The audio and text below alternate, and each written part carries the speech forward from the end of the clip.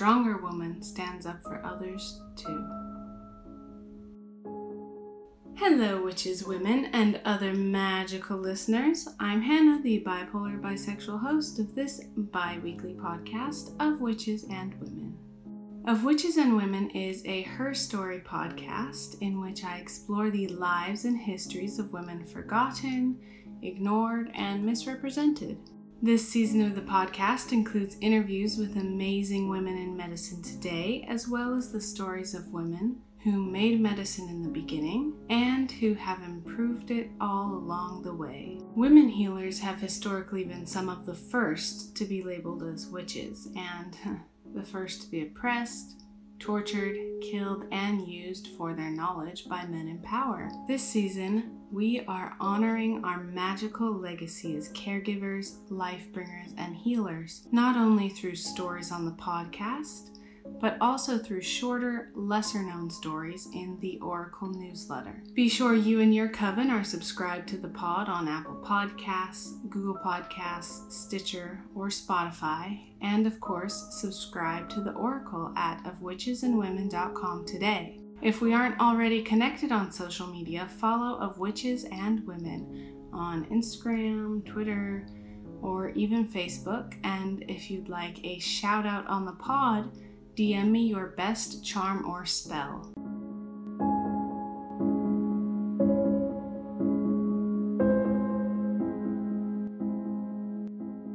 This season of the Of Witches and Women podcast is sponsored by Lua Ray Clothing. Lua Ray Clothing is a women-owned and operated small business.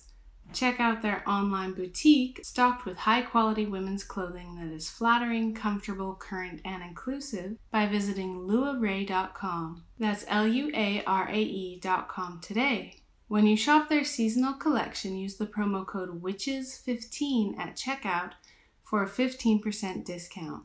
If you see something you love, order now because their collections sell out really fast. And you, my lucky witches, get an exclusive discount.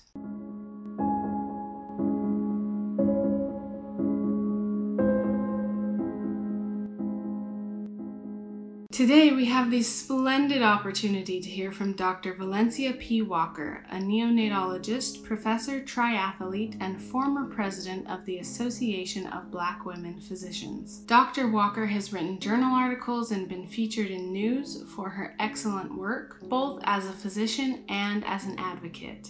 Witches, Dr. Walker. So, Dr. Walker, you started out wanting to study archaeology in school. Before switching to medicine. And I've seen you mention in other articles that you absolutely loved your biology classes, and that on top of that, your mom was really influential or helpful in your decision to choose medicine. Tell us about that sort of supportive mother-daughter relationship, and how has that been a key factor in your life? So that's a wonderful question to start and probably one of my favorite things to discuss. But I want to just point out, in reality, I was always a daddy's girl. Awesome. And so I had the best of both worlds, and I absolutely recognize and acknowledge that privilege of having two parents that were incredibly supportive and really wanted me to value education and very much supported the idea that I loved school. I loved being a nerd. Even though, truthfully, yes, being a kid and being a nerd is hard and you get teased. All those things are true, but I think my ability to escape into this world of science and really understanding things and figuring things out and having just curiosity. As parents, you're like, oh my gosh, why did my child want to take this apart? But Sure. Understanding that natural curiosity and being very thoughtful and intentional about how to channel it in positive ways. My parents were phenomenal. Both of my parents grew up very poor. Mm-hmm. And there were absolutely limitations to their opportunities with education and career, but they were so intentional about for their children, wanting to provide more. My mother now, I love the fact that she can see the things that I've accomplished and that she can enjoy them. And she often travels with me to the conferences where I speak and where I go. And she has her own fan club. I looked up one day on Twitter and I saw this picture of my mom with one of my mentees. And I'm like, how do you have your own like social media fans? So it's been really phenomenal to have that over the years, that they never wavered in that encouragement and that support. And I know without a doubt it made a difference for me. That's wonderful. It's very important. And I love that that's still happening today. That you are able to travel with your mom, that she's still a big part of what you do. I know that I would not have done anything that I wanted to do in life really without parental support. So that's really great. Well, and I think the other thing to recognize too, though, is there's the family that you have and the family that you choose. And when we talk a lot about like mentors and people who really care about you and people who make it about more than just a grade, who really make it about ensuring that you are brave enough and bold enough to go after things that maybe don't always make sense. You know, often Absolutely. people say you can't be what you can't see. But then what about the people who dream bigger than their neighborhood, who know they want more out of life, who know they want to give more to life Yeah. they see? And I think it doesn't always have to be a parent. It can be a coach. It can be a teacher. Sometimes it's just the person that you end up riding the bus next to every day that you strike up a conversation and you start to realize like, I have a bus mate, you know, Yes. and it's something that you start to look forward to and you're like, okay, I'm catching the, 702 on the 39, to get to school or whatever. And you know that people, I think what's important, especially now more than ever, is that light within you to really not be afraid to shine that, because that's how you use that as a beacon to ideally attract positive people into your life that can also encourage and nurture you. I think, and I started this ramble by saying, I think of one of my mentors that I have now, and he in a lot of ways is like a second mom to me. Like our relationship goes beyond just the traditional mentor mentee. Like she checks on me if I haven't like checked in. She's like, "Are you okay? Are you working? How are you sleeping?" So I think really knowing that you can't do this by yourself, and that you have to kind of find your tribe. Yeah. And then you have to find your tribe outposts, right? You can't get to your tribe, where are those outposts where you can get those little doses of encouragement, especially when there's so much negativity telling you what you can't do or what you shouldn't try to do. Absolutely. Building that tribe or that family, so important. Whether like you have wonderful supportive parents or family, or even if you don't, of course, you've got to find those people and, who are positive and who help you be the best you. And don't get me wrong, sometimes the negative people motivate you too. Sure. You can't do, and you're like, oh, I'm going to prove you wrong because I know that I've got it within me. But it helps. Absolutely. You have confidence in yourself, but we all get, or at least I know I do, sometimes you feel a little discouraged or you feel overwhelmed. And again, that's where like having that tribe and having those supportive people, but I think also recognizing your responsibility to nurture those relationships too. Like you can't have a, break glass in case of emergency, but remembering to nurture those relationships along the way because it makes you a better person too. Yeah, it absolutely does. Ah, you're so wise already. It's called living. My mom Yeah. would say, just keep on living, baby. Just keep on living. Fair. So, neonatology, am I saying that correctly? Neonatology. All right. Which I believe is mainly working with premature babies and sick babies.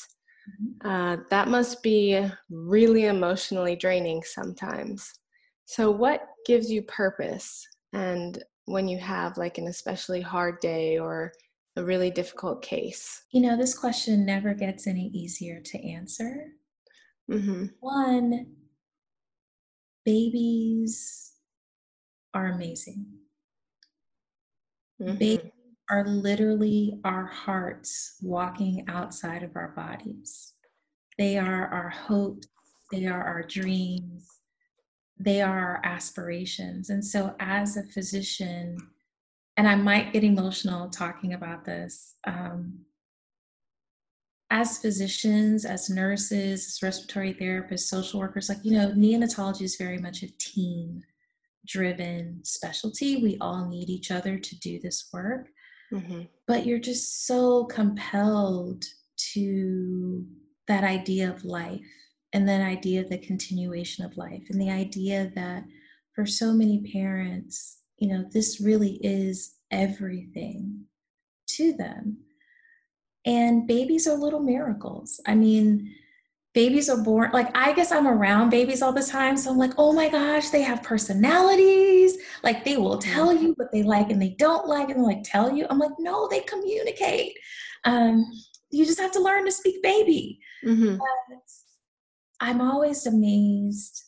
And then when we see our patients come back and visit us, a lot of NICUs, we have reunions where families can come back and you see patients and you're just amazed.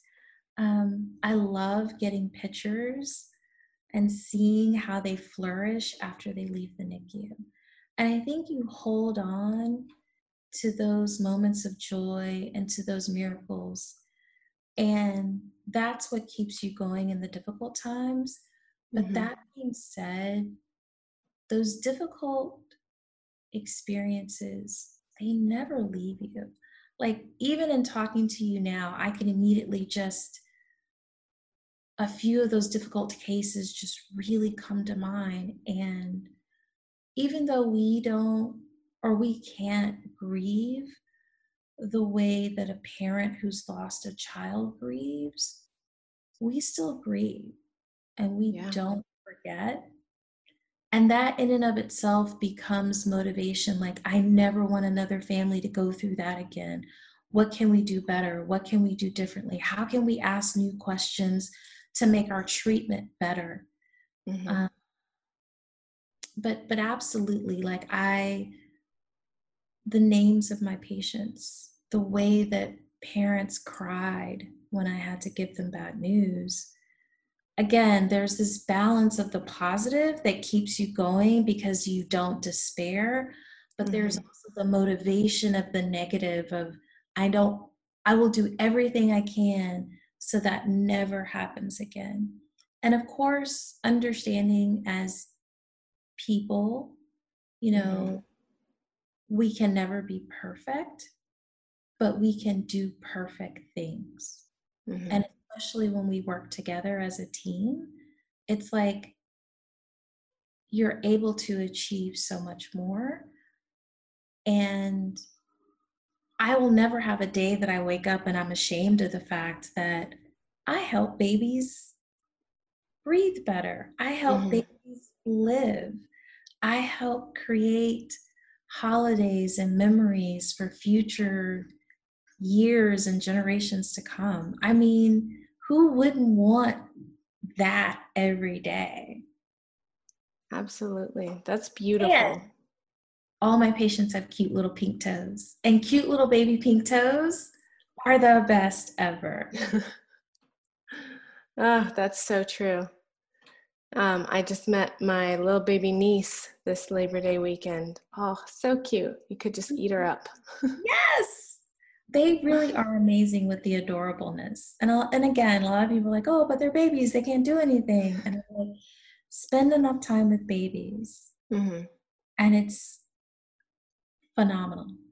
So when you have these hard times or when you're working a lot, because I believe you're a professor as well as a doctor, correct? So I'm a faculty member and I'm an associate professor. Okay. We're on my way to full professor, so that's on the horizon. So I Mm-hmm. appreciate you speaking that into my life. I will accept Good. that and receive it when that day comes. But yes, I hold a lot of different hats.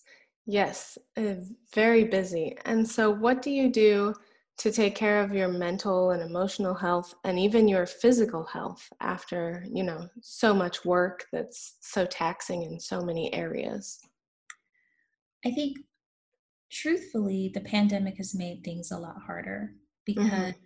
I really enjoy um, triathlons, and not even just competing, but the idea of like swimming and cycling and running. I think first and foremost, I was a runner, um, but it's a lot more difficult now, just doing all of those things. And over the Mm-hmm. years, I've kind of converted more to cycling, particularly indoor cycling. But the one thing and so like I said, the pandemic, everything just felt so overwhelming and a lot of my routines were really interrupted. But now I am taking that moment to kind of pause and be more intentional about prioritizing that. So I appreciate the question because it helps hold me accountable. But I started back doing my yoga. Mm-hmm. And every single time I do a yoga session, I'm always like, why don't I do this more often? Because one of the most powerful things about yoga is not Mm-hmm. bending yourself into some, unimaginable pretzel, but Right. it's an act of breathing and how much breathing you have to do to have a strong yoga practice. And Mm-hmm. when we think about your body needs oxygen to nourish your organs and for everything to work well. So taking those deep breaths in, exhaling that carbon dioxide that we need to get rid of that's not good for us. Having an hour where you're breathing, intentionally breathing, even separate from the poses, I feel Mm-hmm. better. I'm excited about getting back to my cycling because I think that's something I can do and I don't have to worry about overrunning because a lot of times when I get stressed, I'd be like, oh, I'm just going to go run 5 miles. And then my knee would be like, you can't go from 0 to 5 miles after not running for 3 months. So Sure. I'm slowly, like I said, reincorporating my yoga, reincorporating my cycling. And once I get better with those, I'm looking forward to doing my running again. And then as we make it through this pandemic and the pools reopen, I'm very excited to start swimming because out of everything, swimming is such an incredible exercise. Mm-hmm. And at least for me, being able to really exercise and to have to do that breathing and to push myself physically makes my mental sharper because then I'm like, I know that I can focus and push myself a little harder to do something I couldn't do before. I can apply that same mindset to how I take care of patients, to how I do research, to how I advocate, and then just creating community, Sure. right? Mm-hmm. Um, so those are some of the ways that I bring my self care together. I also have, again, my tribe, and Mm-hmm. we have been 100% consistent in meeting once a week for a Zoom call where literally all we do is giggle and play games online. There are some really fun games that you can play Mm-hmm. online. And every now and then we have that conversation about, you know what, my imposter syndrome really flared up this week. It's like, okay, let's talk about it. Mm-hmm. And I can't thank them enough for being there for me and allowing me to be there for them. So those are the things that I do for self-care. Those are wonderful. I love that. I also love to swim, and it's definitely been hard with the pandemic to have limited options. Yes. So in 2016, you wrote a fantastic article, Seeing Past the Unicorns in Medicine, where you talk about being a Black woman in the medical field. And it's definitely not all berries and cream. And I'm curious, what problematic patterns have you seen since then that have stayed the same over the course of your career? And what patterns have gotten either worse or better in relation to more equal treatment and opportunities from both employers and from patients? Well, I think that one multi-part question is probably an entire podcast. Probably. It's interesting, someone recently retweeted that article and tagged me. Oh. And I hadn't looked at the article in a while, but they pulled out a quote where just that idea of kind of seeing past where we are Mm-hmm. and starting to normalize equity and normalize what it means to give people what they need and what it means to value everyone, Mm-hmm. not to have mistreatment or dehumanization of groups of people because of whatever identity they may carry.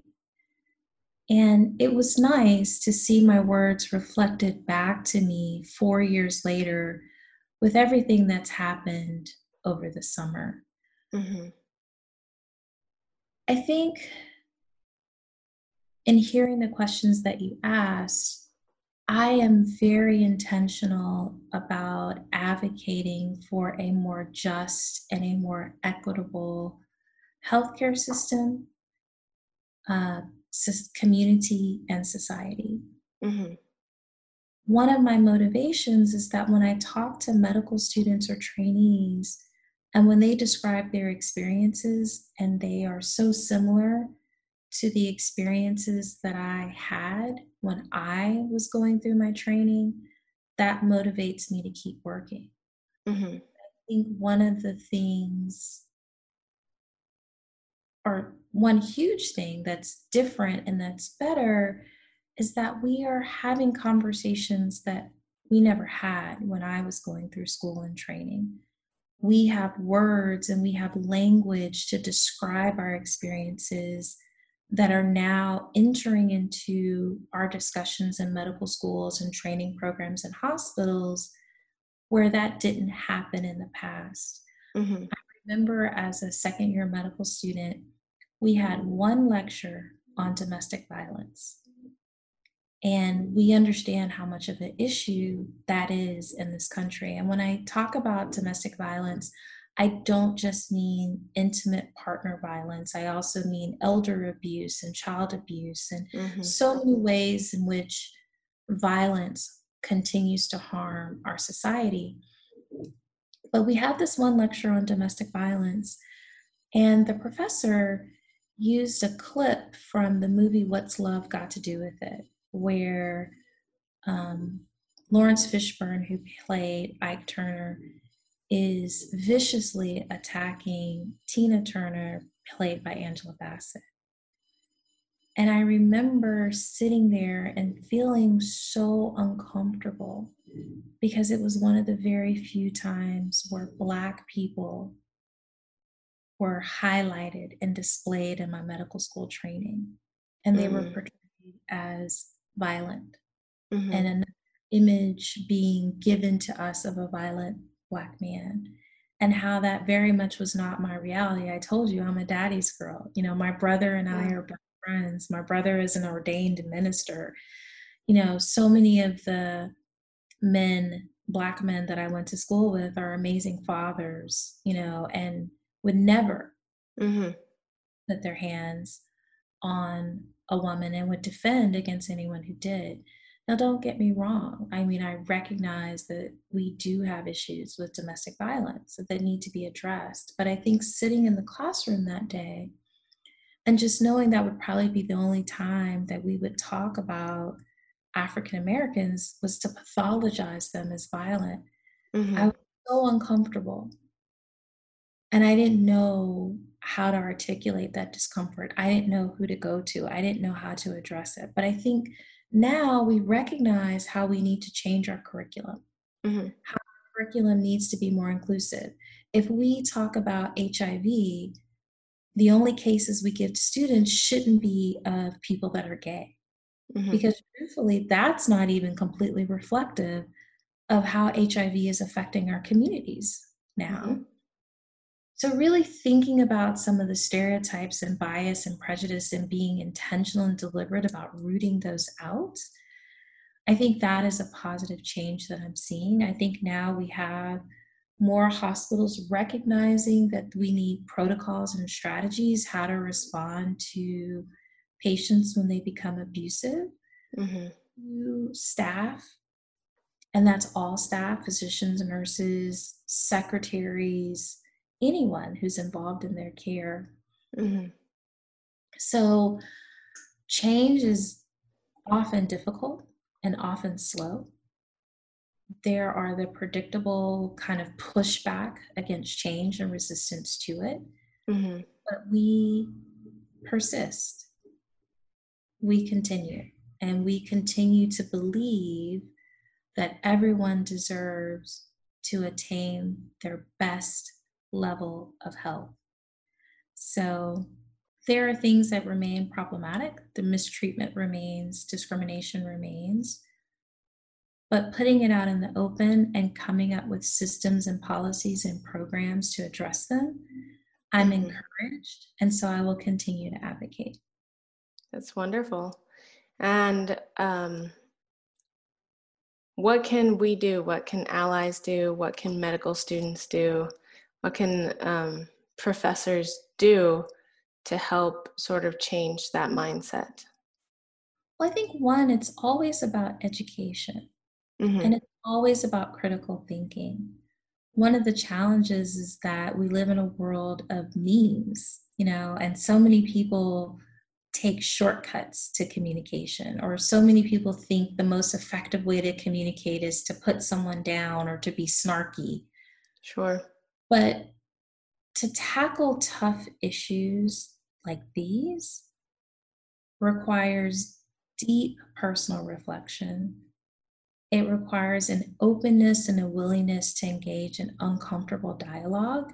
And when I mean uncomfortable, I mean really uncomfortable. Things that you will be defensive and react and want Mm-hmm. to defend yourself instinctively, but being able to kind of sit with that discomfort and think about what's triggering it. And then I think committing to constantly working on those things. You Mm-hmm. don't just arrive at being an ally. You don't just arrive at being an anti-racist. You don't just arrive at no longer being misogynistic.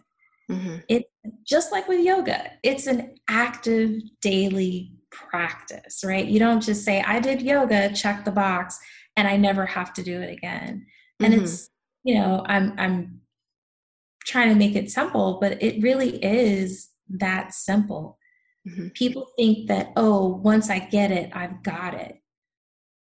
But it's constantly working on it, because even for me, as someone who's very involved in diversity, equity, inclusion work, I discover new biases and attitudes that I'm like, oh, ooh, Mm-hmm. I need to go somewhere and sit down and work on this. And you know, being open to that, to it being a process and understanding it's exhausting and Mm-hmm. it's frustrating and that sometimes you're going to make mistakes and being willing to say, I messed up. Sure. Okay, I'm going to do it better next time. And yeah, people may quote unquote come at you for those mistakes, Mm-hmm. but again, resisting that urge to be defensive, but at the same time not wallowing in it. Like some people are like, okay, I'm just going to keep letting these people pile on, be like, okay, I got it, I'm going to do better, and then just go do better. Mm-hmm. um, because guilt doesn't serve any of us. It's really about positive action. Mm-hmm. That is really the key. But acknowledging it's hard. Yeah. I mean, there's so much pushing back against doing this type of work and being willing to continue to challenge the status quo and say, this is not acceptable. Mm-hmm. I want to be a part of the change, no matter how difficult that may be.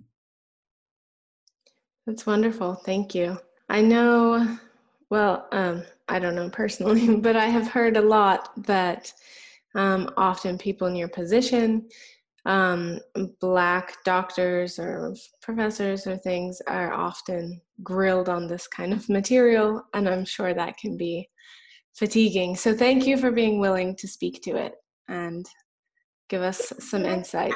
One other thing about the education piece, I think really understanding how, and we're saying this a lot now, but what it means when things are systemic, and that institutions and structures are built to keep us from understanding how we're divided, to keep us from, or to keep us holding on to fear and to feel like there's not enough for me, so I only have to look out for myself. And understanding how science and even medicine have been used to create these false notions of, women as the weaker sex, that, Latinx people aren't full citizens of this country. Like, particularly, I think about brothers and sisters in Puerto Rico. Like, they have rights without the vote, and yes, we other them. And it's like, we have to educate ourselves when we see these things happening and understand where they're coming from and say, yes, things that happened years ago are still affecting us today. Slavery still affects us today. Segregation still affects us today. The Holocaust still affects us today. These may be historical, but they still, and if we can't acknowledge how history affects us, then we are susceptible to not understanding why we react the way we react when we see certain news headlines, or why people even say some of the things that they say, because that's what they've been taught. That's what's been normalized. And what we're talking about is normalizing inclusivity, not normalizing individualism. So it's inclusivity over individualism. Absolutely. So to wrap up, if you could go back to yourself, starting out college or your career, and give some advice, what would you say to yourself? Be bold. Be bold. I love it. But I would say also, the best is yet to come. I think about organizations like the Association of Black Women Physicians and how that organization has endured for almost 40 years.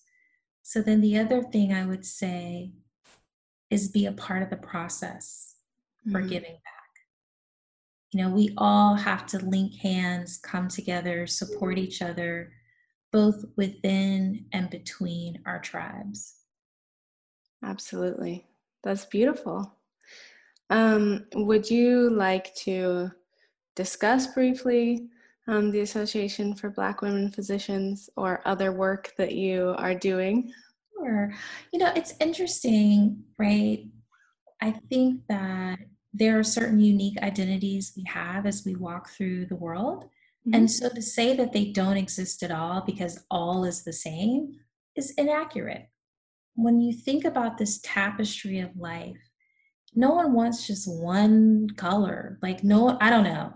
I don't want to eat vanilla ice cream every day. I mean, I probably shouldn't eat ice cream every day anyway, but if I'm going to eat ice cream, I want a little variety in my life. Sure. And never kind of like perfect who we are and our unique contributions, then how can we really enrich that tapestry of life? And so celebrating your unique identities, but recognizing how they come together to make our entire community and society better as a whole is what motivates me. And it's what I love about the Association of Black Women Physicians. As an organization, we support Black women in medicine. We support the students that are coming after us in medicine. Mm-hmm. We support public health for our communities. We believe that there is justice in achieving health equity, and we partner with other organizations. There's a phenomenal nonprofit that helps students that are interested in science and engineering and the arts. Mm-hmm. And you can do things like, suppose you want to, being in Los Angeles, you want to grow up and become a stunt person. Mm-hmm. Like, there's a lot of science and math and engineering involved in that. And just really like making those beautiful connections while still staying true to who you are. I mean, that's one of the things that I admire most about this organization. And I admire similar organizations doing that type of work. Mm-hmm. And I think they're essential. It's so critical to have some place that's safe and welcoming as you're going out into the world and dealing with a lot of the negativity that we touched on as well. Because Mm-hmm. you want to continue to affirm who you are, why you're here, why you belong, and how you can continue to make a positive difference.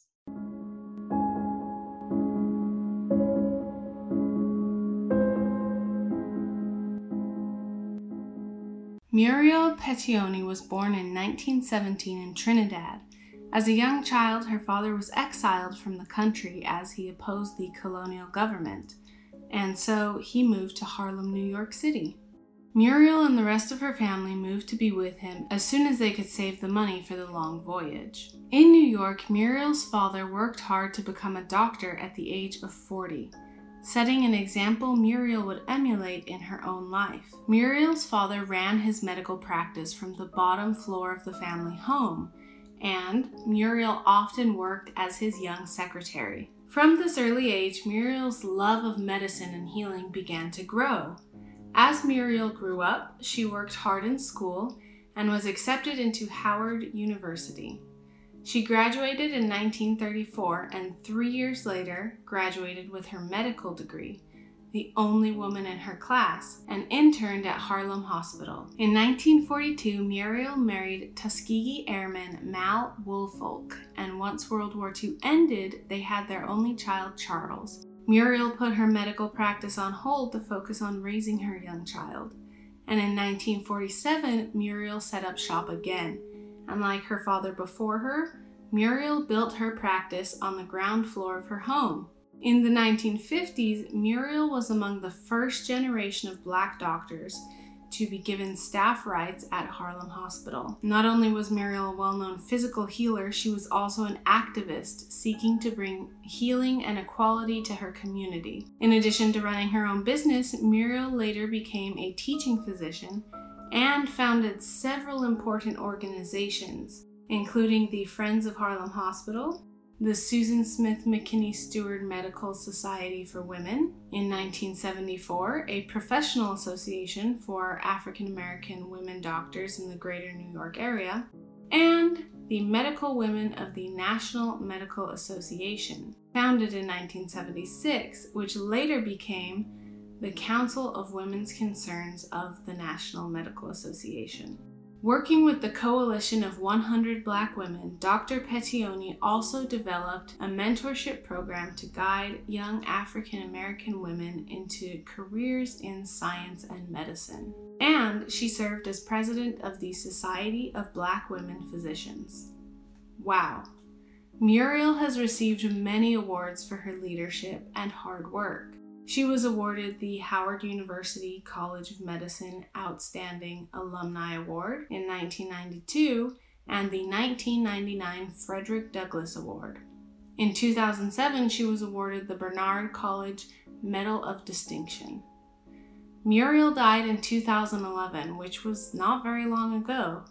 This incredible woman moved to Harlem during the Harlem Renaissance as a child and was surrounded by an incredible culture of Black artists, writers, musicians, business owners, and she grew up to become a leader in Harlem herself. She became one of the first notable Black female doctors in the United States, pioneered Black women pursuing STEM careers, lived through the Civil Rights Movement, and was affectionately known as the Matron of Harlem Health. We all benefit from Dr. Pettoni's legacy today, as she encouraged so many young Black women to go into medicine, bringing a new level of excellence and diversity to the entire profession. We all benefit from better doctors, but importantly, as people of color have a difficult history with medical professionals due to abuse, Muriel was one of a wave of Black doctors who were able to provide high-quality care to Black patients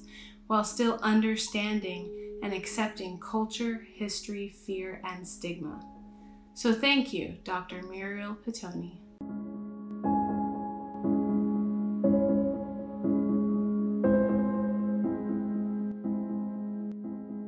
Witches, let's talk shop. The magical of witches and women's shop, of course.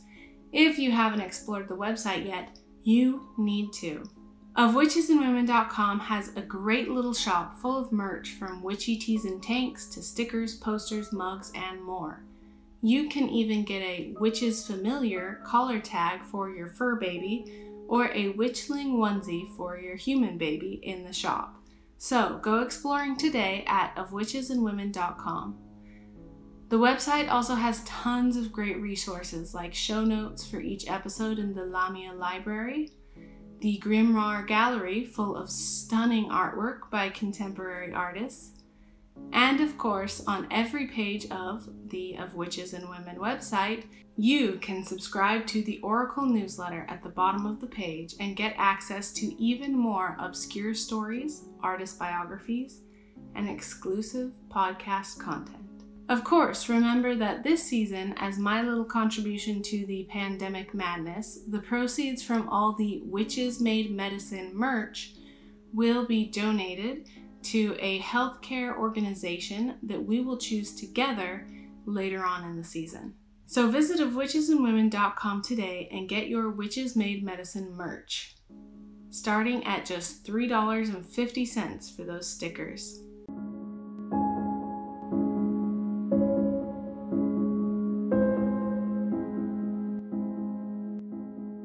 For today's spell of empowerment, light a white candle and recite, "Clear flame burning ever bright, touch my soul with strength and might, for in myself my soul to heal, and as I grow, others must deal." That's a wrap on today's episode. Thank you so much for listening, my witches. Be sure you and the squad are subscribed to Of Witches and Women on Apple or Google Podcasts, Stitcher, or Spotify.